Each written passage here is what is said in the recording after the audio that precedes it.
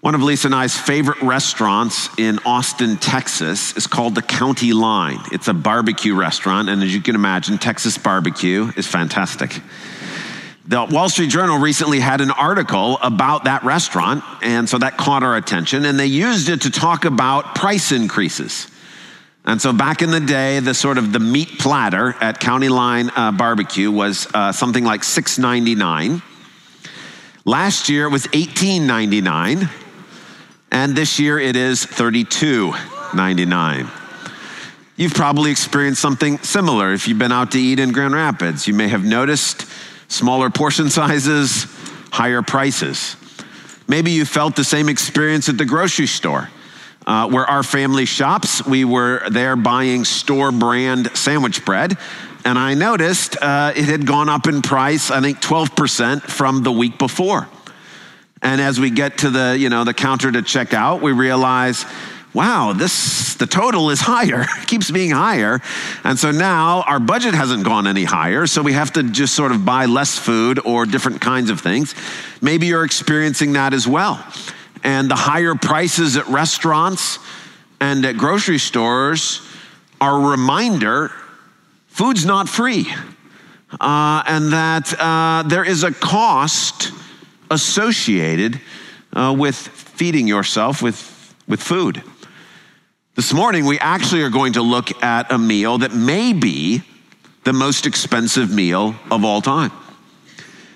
We're going to do that, though, not to sort of gawk at prices, but to recognize that food may actually be costing us more than we think it is.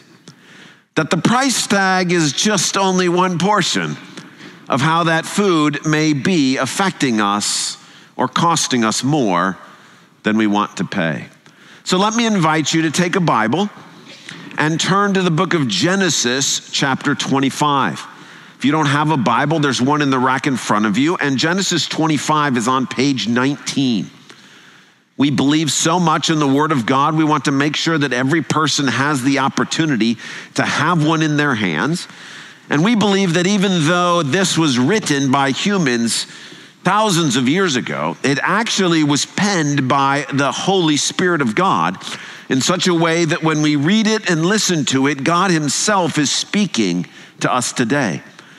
And so we want to pay close attention to what is being said, not as some sort of history lesson, but as an opportunity for God to speak to our hearts today. So in Genesis 25, we're going to be focusing on the portion of Scripture that begins in verse 19. So if you pay attention as I read, this is the account of the family line of Abraham's son, Isaac. Abraham became the father of Isaac, and Isaac was 40 years old when he married Rebekah, daughter of Bethuel the Aramean from Padan Aram, the sister of Laban the Aramean. Isaac prayed to the Lord on behalf of his wife because she was childless. The Lord answered his prayer, and his wife Rebekah became pregnant. The babies jostled each other within her, and she said, "Why is this happening to me?" So she went to inquire of the Lord. The Lord said to her, "Two nations are in your womb, and two peoples from within you will be separated. One people will be stronger than the other, and the older will serve the younger." When the time came for her to give birth, there were twin boys in her womb. The first to come out was red, and his whole body was like a hairy garment. So they named him Esau. After this, his brother came out with his hand grasping Esau's heel. So he was named Jacob. Isaac was 60 years old when Rebekah gave birth to them.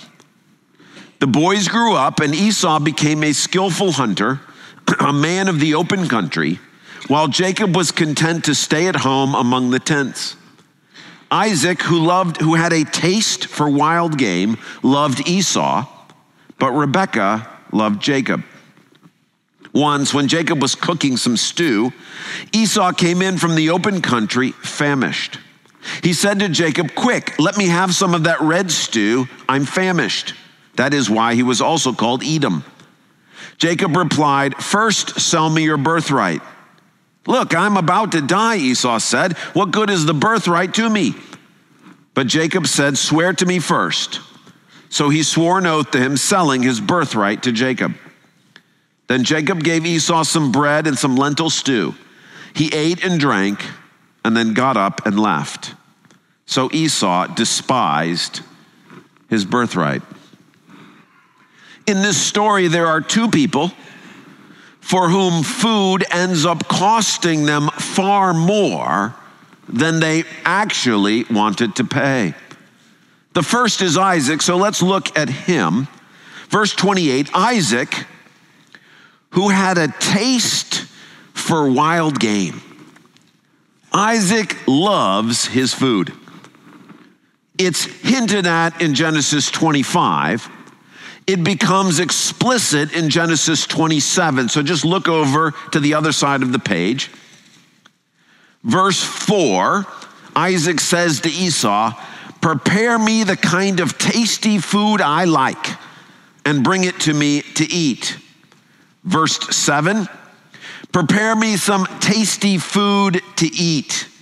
Verse 9, prepare some tasty food for your father, just the way he likes it. Verse 17, then she handed to her son Jacob the tasty food and the bread she had made for Isaac. Verse 23, no, not verse 23, verse 27. This is Isaac blessing Esau. So he went to him and kissed him. When Isaac caught the smell of his clothes, he blessed him and said, the smell of my son is like the smell of a field that the Lord has blessed. May God give you heaven's dew and earth's riches, an abundance of grain and new wine. Isaac loves his food. Now back to chapter 25. The problem is it's just a parenthetical comment, but God has put it in here for a reason. In verse 28, we find out that because Isaac loves food so much, he ends up introducing favoritism into his family. He chooses to love Esau more than Jacob because Esau gets him the food that he likes. Now, on one hand, this is a completely irrational decision to favor Esau over Jacob for a variety of reasons. First, Isaac has prayed for these boys for a long time. When you first read the story, you may be like me and you think, okay, well, Rebekah, his wife, didn't have any children. Isaac prayed, dear Lord, give her some kids, and voila, she got pregnant. But if you read carefully, he's 40 years old when they get married. How old is he when they actually have kids? 60. How long did he pray for these boys? 20 years. Why would you favor one over the other? They're both miracles from God. He's prayed earnestly for these children. They don't have any other children, just these two. And God has been more than generous to answer their prayers. You would think he would love them both equally. They're clearly blessings from God. It's also weird that he would favor Esau, who's older, over Jacob, who's younger, because Isaac is himself a younger brother. Ishmael is older than Isaac, and Isaac has experienced some of the difficulties of being a younger sibling. You would think he would not perpetuate that by favoring the older against the younger. Even still more, there's a prophecy that the older will serve the younger. And while that prophecy is given to Rebekah, we're pretty sure she communicated that to Isaac because God needs Isaac to know Jacob is the one that gets the blessing. Well, if you know that God is choosing to bless the younger, why would you purposely favor the older? And then finally, this is Isaac. Remember, we saw him last week, and he was blessed by not making a decision about a spouse on what he liked to eat or what she was able to cook, but simply leaving the choice up to the Lord. Now here we are all these years later, and Isaac is letting his stomach make a decision for him. It's not rational because food has a stronghold in his life. It's caused him to introduce favoritism into the family. And the consequences of him playing favorites is going to resonate for generations. The first place we see it resonate is in his son Esau, who also appears to have a problem with food. We're told this story that one time Esau is out hunting and he doesn't catch anything, and he comes home and he says he is famished. And he sells his birthright for a bowl of lentil stew. Now, what's a birthright? We're not completely certain, but our best guess is this. The oldest child got a double portion of the inheritance, meaning, so in Isaac's case, he got 2 kids. What he would do when it was time to pass on the inheritance is you'd take all of the inheritance that's going to the kids and you would divide it into 3 portions. Esau would get 2 of those portions and Jacob would get 1. It's the rights of the firstborn. What this means is Esau is selling 1/3 of the total inheritance, or half of his inheritance. He gets 2/3, and he is willing to sell one of those thirds to Jacob for a bowl of stew. Now, Isaac is one of the wealthiest and most blessed men in the world because of God's blessing. That makes this meal perhaps the most expensive meal of all time. Likewise, it's not a rational decision. You're like, well, if he's about to die, isn't his life worth? He's not actually starving to death.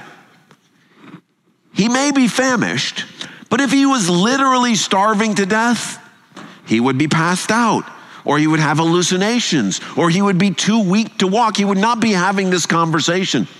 I'm sure he's hungry, but most likely he has several days and maybe even a couple of weeks that he could go without food, without actually dying. And do we really think that Isaac and Rebekah and Jacob and God would let him starve to death in the tents?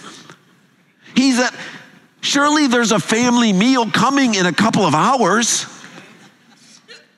Nobody is going to be like, hey, tough man, sorry, just die. There's no rational basis for this decision. Why is he making it? Well, he inherited from his father an unhealthy attitude about food. Hebrews 12 talks about it this way.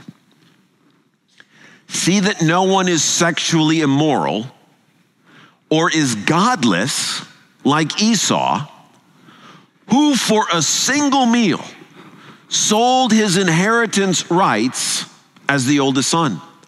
Afterward, as you know, when he wanted to inherit this blessing, he was rejected.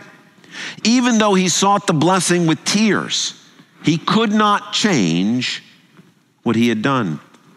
It's not accidental that the author of Hebrews compares what Esau did with sexual immorality. When you have sex outside of marriage, you are selling something, you are giving away something that is incredibly valuable, something that doesn't really actually rationally make sense to do. So it is with this meal. For one meal, Esau gave away half of his inheritance. Why? Because food has a stronghold in his life. So too for us today. It is possible for food to have an unnatural power in our lives. It is possible for us to be addicted to food. Just like people can be addicted to sex, they can be addicted to alcohol, they can be addicted to gambling. But the trick with food is we all have to eat. Yet the purpose of these stories is to remind us there is a cost, or can be a cost, associated with food that goes far beyond anything we rationally would ever want to pay. Isaac introduces destructive things into his family because of his unhealthy love of food. Esau sells his inheritance in a completely nonsensical decision because food is a stronghold in his life. Paul talks about this in Philippians 3. He says, there are those whose gods are their stomachs. And although we don't like to admit it, food can have an incredible power over us. So this morning, I'd like to give us 5 encouragements about what God has to say, given the possible danger that food can play in our lives. Number 1, we are talking about food and not about weight.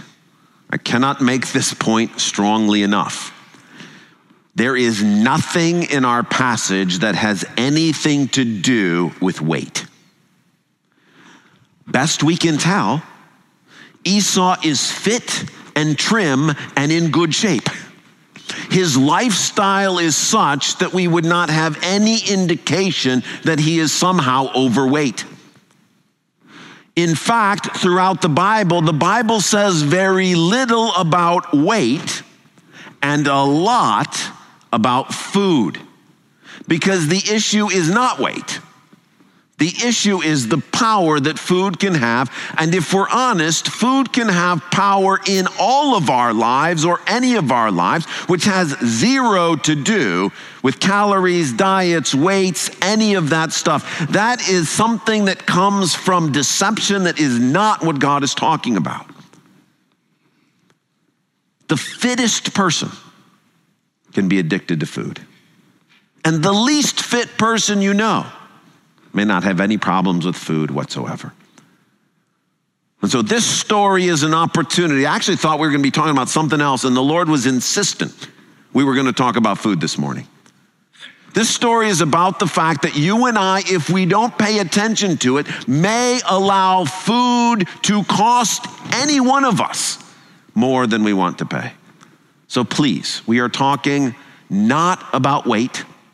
We're not talking about calories. We're not talking about diets. None of that. We're talking about the possibility that food can have an unhealthy power in our lives. Second, and this is the big one. If you don't remember anything else, this is the point you want to take away. God loves to set people free from cravings of food. He loves to do it. He loves to set alcoholics free from the power of alcohol. He likes to set sex addicts free from the power of sex. He loves to set people who are addicted to gambling free from gambling. He loves to set people free from the power of food. Remember what Hebrews 12 said about Esau. He was godless. And the point is that with God's power in his life, he would have made a far better decision. God would have sustained him to the next meal just a few hours later. And instead of selling his inheritance rights, God would have simply carried him in his hunger to a place of making a good decision. This is what God does. He loves to set people free. And one of Satan's great deceptions is to tell us we're not enslaved, because that robs us of the opportunity to ask God to help us. And if we're just willing to say to God, look, Lord, I need some help, well, then God can come and do what he does best, which is set captives free. He absolutely loves to do this. He has the power, the will, and the longing for each and every one of us to have food be a blessing and not an enslaving power. Which of course raises the question, which is point number 3. How do you know if it's something that is healthy, your relationship with food, or something that is unhealthy? Well, we're asking the Spirit to help us recognize the difference between cravings and enjoyment. The Bible says all of us have cravings in our flesh, and those cravings are not from the Lord. They are unhealthy. But likewise, the Bible also says that God gives us all things, including and especially food, for our enjoyment. So how do we know when we are craving something, and how do we know when we are enjoying something? A few thoughts on this. First, if you can't stop eating to give thanks for it, it's probably a craving. That mindless snacking where you're like, why am I continuing to eat these pretzels? Somebody take this food away from me. Like, it doesn't need to be here. Or when you feel like, man, why is that dessert so small? There should be more there. Or is there any way we could get another helping? That's probably a sign that there's cravings at work. Likewise, if you feel guilty at all associated, if guilt is at all associated with food, that's probably a sign that cravings are at work. If you feel gratitude, that's a sign this is a blessing and an enjoyment from God. If you and I find ourselves thinking about food when we're not eating, if we're looking forward to a particular kind of food or something that's coming, that might be a sign that it's a craving. Likewise, if we're unwilling to share with others, if we won't let our sister have some of our M&Ms, if we put our name on stuff in the refrigerator and say, don't touch it, that's mine. Or if we have a secret stash in our closet that we hope nobody finds out about because we don't want them to take it from us, it might be a craving instead of an enjoyment. Food is the trickiest of things because as opposed to alcohol or sex or gambling, we all need food to survive. And we engage in eating food almost every day, if not every day. This makes it far more dangerous because food is a blessing from God. And we need help from the Spirit to discern when it has crossed over into being something that is starting to exercise power over us. Well, what if, like me, you've discovered that, yes, it has at times begun to do that? This is what the last 2 encouragements are for. Number 4, consider developing a food plan with God. This is not, and I repeat, and I cannot say it more strongly, this is not a diet. We're not talking about counting calories or anything like that. What we're talking about is what Romans 14 says. Romans 14 says this: one person's faith allows them to eat anything, but another whose faith is weak eats only vegetables. Whoever eats meat does so to the Lord, for they give thanks to God, and whoever abstains does so to the Lord and gives thanks to God. Because the Bible does not contain any specific instructions about food, because food is what we would say is a disputable matter, it's something that each one of us interacts with differently. God wrote Romans 14 to tell us, look, just because you all interact with food differently doesn't mean that I don't have any opinions about it for you. The encouragement is for you and I as individuals to work this out between us and the Lord. This is not something to report to somebody else. And in fact, if someone tries to impose rules from the outside, it actually is a form of legalism that won't work. It'll just make the matter worse. This is an issue between you and the Lord because God loves to set you free from the power of food. So for me personally, The Lord indicated to me at multiple times in my past and recently that I love eating between meals. And I love sweets. And I love going to all you can eat buffets. It's funny, in England, they tried to call them all you care to eat, which is a very British way to say it. All you care to eat. I was like, no, I'm American. All I can eat. Like, you just keep bringing that food out here. I'm going to eat it all. And the Lord was kind, and it was kindness. And it had nothing to do with weight. It had to do with the Lord saying, look, this has got an unhealthy place in your life.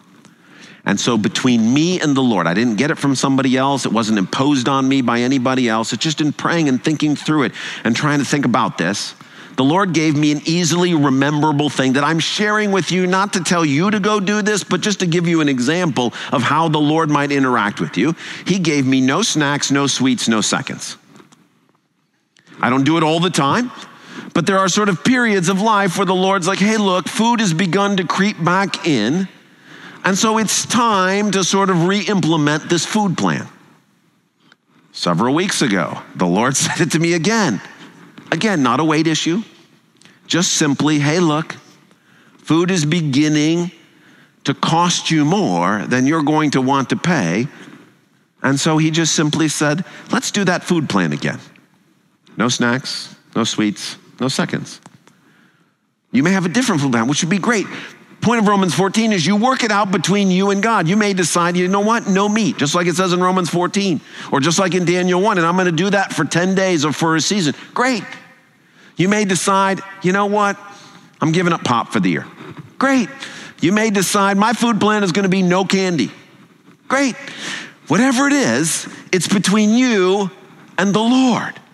And the point is not taking somebody else's and saying, hey, look, if I do this, make sure I get punished. Please don't do that. This is between you and the Lord, and it's an opportunity on a regular basis, perhaps a season, perhaps longer, to be able to say, look, God, I want to be in control of what food does to me and not food being in control of what it does. After all, we're in the season of Lent. This is how Lent works.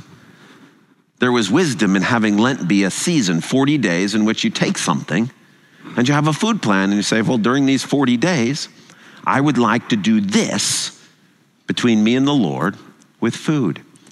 If you're not doing that yet, it's not too late to start. It's still Lent. You can just go ahead and start now and think about it, pray about it, come up with something between you and the Lord and say, hey, you know what? No snacks. I don't want to be snacking. I'm not going to eat after 8 p.m. or whatever it may be. Great. But it's really powerful. Consider developing a food plan with God. And then fifth, consider incorporating regular fasting into your weekly schedule. Into your weekly schedule.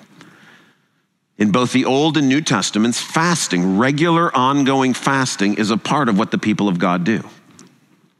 In the early church, the standard was fasting twice a week. For me personally, again, I'm just sharing my own sort of struggles and story with this, not to tell you should do exactly what I do, but just to give you an illustration that one, this is a struggle for me, and two, here's one of the ways that the Lord's helped me with that. I choose to fast on Mondays. So what that means is that Sunday night, I don't eat dinner. I eat dinner on Sunday night, and then I don't eat everything after that. And then I don't eat breakfast, and I don't eat lunch. And then on Monday, I get to take the extra time that I would have spent on lunch, and I get to spend that on prayer. And then I eat dinner on Monday. So it's a 24-hour fast. But since it's through the night, that helps, as opposed to going sort of from the morning all the way through the night. You don't have to do it that way. That's just a way that me and the Lord have sort of worked out. And what it does on a regular basis every week, again, this is not a weight loss dieting plan. It's an opportunity to exercise faith. To say, okay, look, normally, Mondays are not good days for me. This is harder. It's actually the day I pray and try to set up what the sermon is supposed to be about. And often I'm feeling rather weak when I'm doing this, and it's a reminder, you know what? My strength for what I do comes not from food, but from the Lord. And so it's an opportunity. You can do something different. You can be like, you know what? I think I'm going to try to give up 2 meals a week. Maybe you don't eat Tuesday breakfast and Friday lunch, whatever it may be. Great. You may be on Wednesdays, I'm going to only eat from 8 in the morning till noon and no other time. Great. The point is that we're not only incorporating something for a season during a food plan, but also something more regularly to encourage fasting and prayer. Because one of the ways that you remind yourself that that thing does not have power is by giving it up. When we give up alcohol, we're reminded it doesn't have power over us. When we give away our money, we're reminded money doesn't have power over us. I need, and you probably do too, a weekly reminder that food is a blessing, not a slave master. And every week, again, there are exceptions, you go on vacation, all sorts of things. This is, please, if you make this legalistic, you will completely destroy it. But in the power of the Spirit, on a regular basis, a weekly reminder, I don't belong to food. Food belongs to me. It's a gift from the Lord. I want to keep it a blessing and not let it be a curse. We're in the season of Lent. And Lent commemorates Jesus' 40 days in the wilderness where he was fasting. And do you know what the first temptation Satan tempted Jesus was? Turn these stones into bread.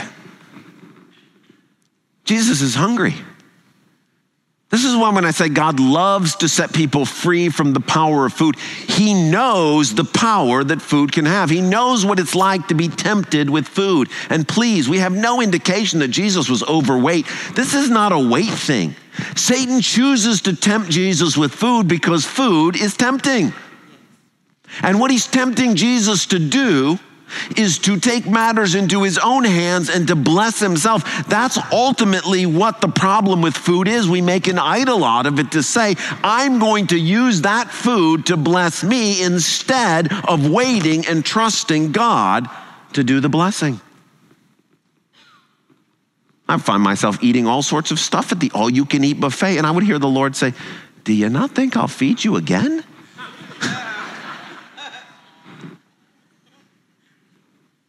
Jesus says, man does not live, humans do not live on bread alone, but on every word that proceeds from the mouth of God. Esau's problem was, because he thought, if I don't bless myself, nobody's going to bless me. And that's the lie. The truth of the matter is, you and I have a God who loves us, who wants desperately to bless us, who wants food to be a blessing and not a curse. And so Jesus came among us with a human body just like yours and mine. Same cravings, same desires, same hungers, same temptations. And please hear me correctly. If Satan goes after Jesus with food, why do we think we would be exempt from this? Why do we think that we would be immune? This is why I would actually venture to say food is a possible issue for every Christian. Because Satan knows his best bet is to take something that is a blessing from God and try to transform it into something that enslaves us. And really, food, it's God's love made edible. It's probably the most tangible form of the blessings of God. And so my encouragement to you this morning and to myself, when you read Genesis 25, all of a sudden you realize food may have a much, much higher cost than the money I'm paying at the restaurant or what I'm giving in the grocery store. It may cost me some trouble in my family. It may cost me stuff for the future. It may rob me of my ability to do ministry. It may hinder my opportunity to experience God's presence in my life. And the gentle reminder from Genesis 25 is that God means for food to be a blessing and not a curse. And the encouragement to each one of us is to take just some time and evaluate. Has it become something it was not meant to be? If it has, please remember what I said was the most important point. God loves to set people free from the power of food. He may encourage you for a season to implement a daily food plan. He may encourage you to incorporate regular fasting into your schedule. These are meant to be gifts from the Lord.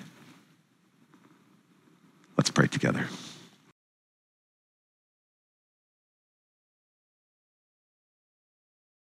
Thank you so much for joining us for this podcast from Calvary Church. We hope this message has brought the light and hope of God's presence into your life, refreshing your soul for the journey the Lord has you on. If you have a spiritual need or would like to connect further with the work God is doing through Calvary Church, seek us out online at calvarygr.org. On our website, you can also find an archive of previous messages from this series. Thanks for listening.